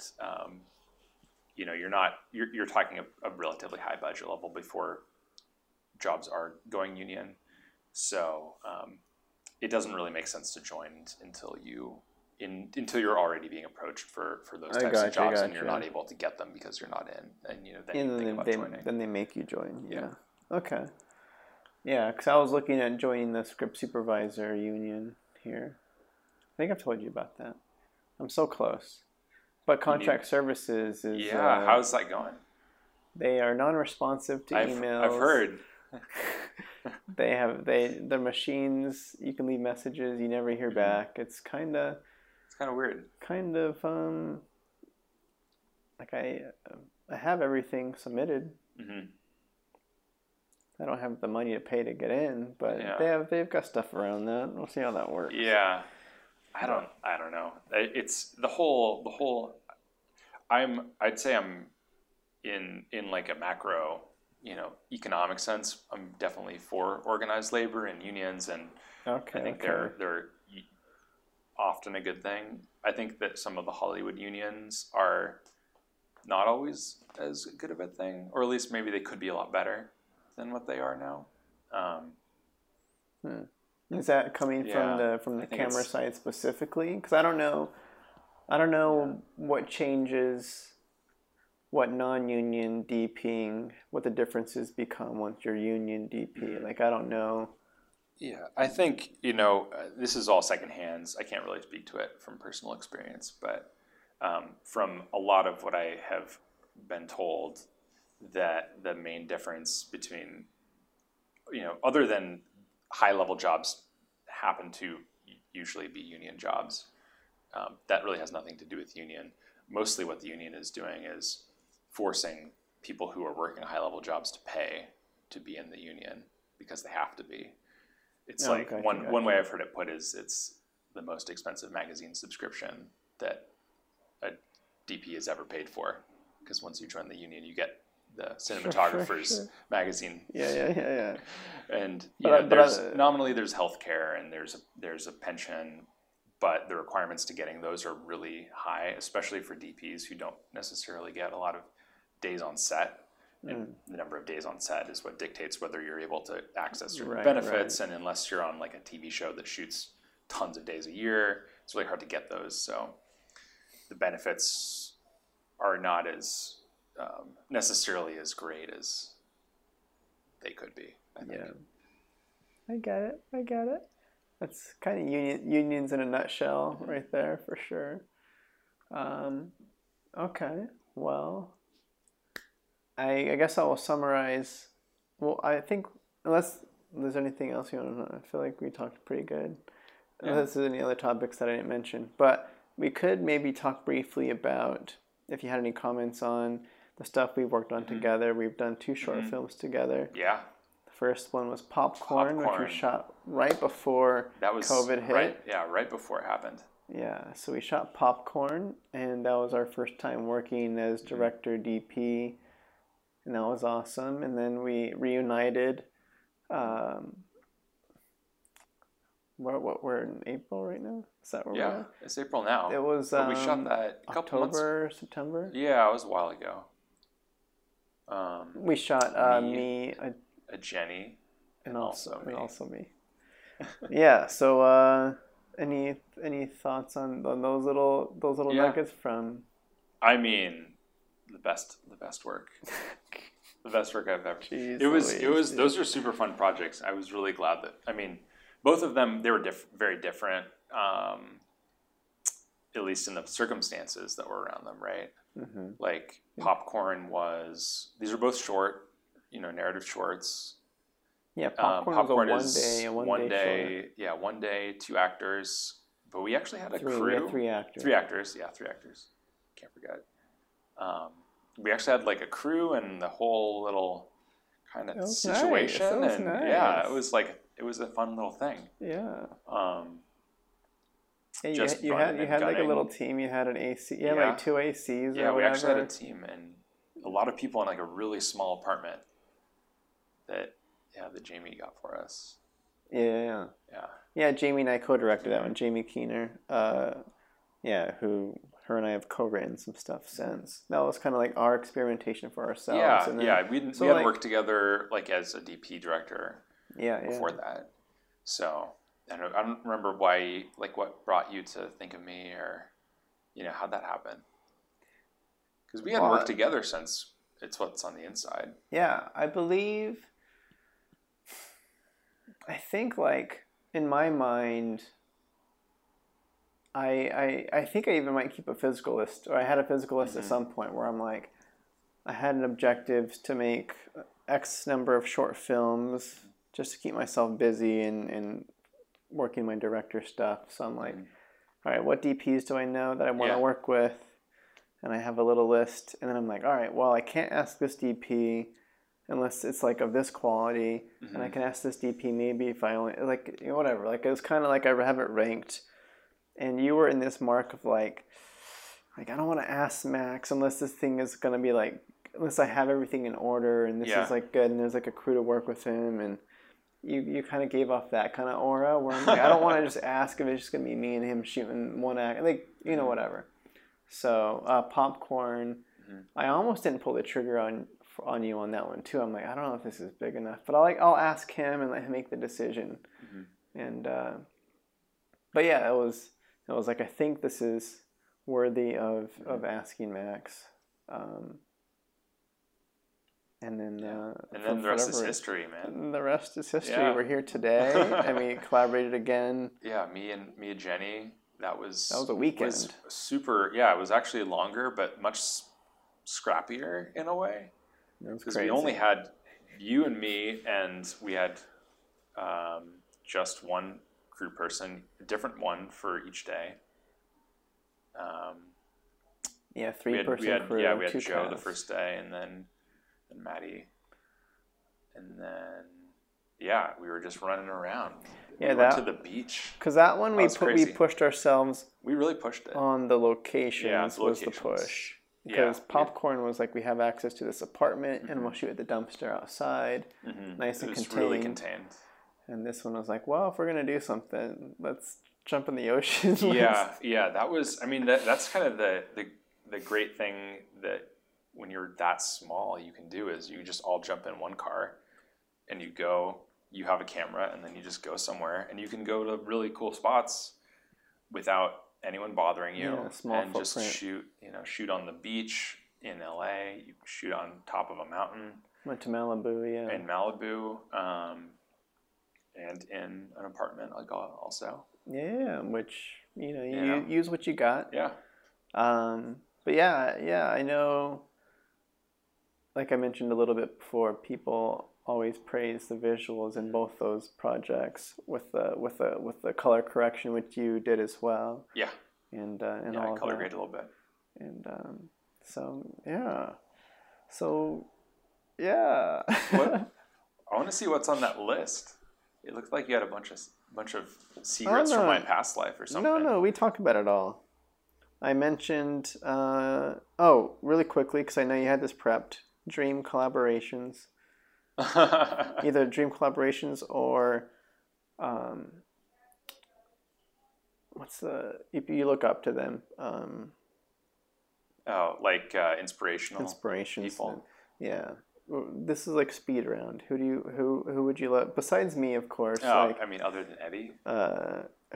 Anybody in mind that you would like to be able to have that. Yeah, I think inspirational people is maybe a little easier. There's the greats, Sure, just list them off just so we know. Let me get my list. we talked about prepping this. There's folks like Roger Deakins or Emmanuel Lubezki, who are just legends of cinematography. Best, yeah. And very different, but equally amazing. Like Lubezki's Children of Men is probably my favorite film, and that like immediacy and active handheld camera I find super engaging. But I also love more classical and formally composed cinematography too, in a totally different sense. But there's a lot of people doing really good work right now. More cinematographers doing great work today than ever before. It's almost impossible to keep track. Honestly. Yeah, no, for sure. There's so much content that gets created. How do you? I guess to speak on that, is there something going on that is creating, like why is it happening now? Is it just the internet exists and people have more access to watch more stuff, or stuff is easier to pull off? Like, I don't. I think it's both. You know, cheaper cameras and lighting. I don't know. The requirements to make something look good are a lot smaller than they used to be 10 or 20 years ago. But there's also just, I think, way more demand from streaming, especially. There's a ton of demand for certainly more long form, like series type of content. Unfortunately, I feel like it's a little bit of a factory sometimes with Netflix and Hulu and Apple TV. You know, some of these shows, you know, I feel like they could have been better as movies, but they were made into series because that's what the companies want. They want more. Then they would just want more time and the creative outlet. You know, who knows if it might have been done better differently. I always wonder. I don't know. Because I've seen some shows where I'm looking at it. There's some great shows, but there's also some shows, you know, maybe we could have spent this money and made something a little shorter that would have been better. I don't know. Did you have any other names to mention? I see you have a list. It's supposed to be speed around, Max. Yeah, no, other favorites. Maddie Libatique is amazing. Black Swan, The Fountain, little scene, but fantastic looking movie. Darius Kanji is a genius. Another little scene, but fantastic looking show. Too Old to Die Young, directed by Nicholas Winding Refn. Fantastic looking. Very slow, almost too slow, but beautiful. One of the best looking things I've ever seen. Just came out on Amazon last year. Lena Sandgren, La La Land, talking about that formalistic old Hollywood look done in a modern way, is spectacular. I need to watch that one again. So good, amazing. Just the color, I like the color and the light, the quality of light. I like their argument scene, their breakup scene in the kitchen. Oh, they're sitting at a table and he surprises her by showing up or something. Yeah. Or no, he's already home and she shows up and there's like this green lighting and this orange lighting. The green and like the classic like grungy LA apartment that every apartment looks like that in North Hollywood kind of thing. And then it's kind of like has that kind of gritty handheld following her out the door and that kind of misses her sometimes. Like I've watched, I've used that as a reference for a lot of my stuff. I love it. You know, folks doing really great stuff these days. Yaron Blaschke, The Lighthouse just came out. Also The Witch, which we were talking about on the phone. The Vivitch. It's the two V's. The New England folk tale. You know, probably one of the best it's sort of horror, I guess, but almost psychological. It's more psychological suspense, I would say, but one of the best people working in that space right now. Nice. Sort of his peer, I guess, with Ari Aster is this guy, Paul Gorski. I hope I said that right. Who did Hereditary and Midsommar. Okay, yeah. Also spectacular. Both directors who I would love to work with at some point. That's scary stuff, though. You have to put your camera at that. I like scary stuff a little bit. You know, I'm not like a huge horror hound. I don't have Shudder subscription or anything. But I like the high end, the heightened suspense. Yeah, because those are kind of specific horror that you listed off. It's not traditional Conjuring kind of stuff. Yeah, not so much. Okay. That's all I got. That's all you got? It's plenty. It's plenty. How long has it been? I don't know. But we'll sign you off. Where can people follow you? Where can... people can follow on Instagram. It's Max Goldberg. No spaces, just my name. And my website is maxgoldbergdp.com. And that has links to a bunch of my work, reel, social media, how to get in touch. Sweet. All the good stuff. Cool. So check that out. Watch the short films. Yeah. And cool. I'll leave it at that. Thanks for being on. course. Looking forward to what we got cooking next. Yeah, some big stuff coming. All right. Bye. Bye.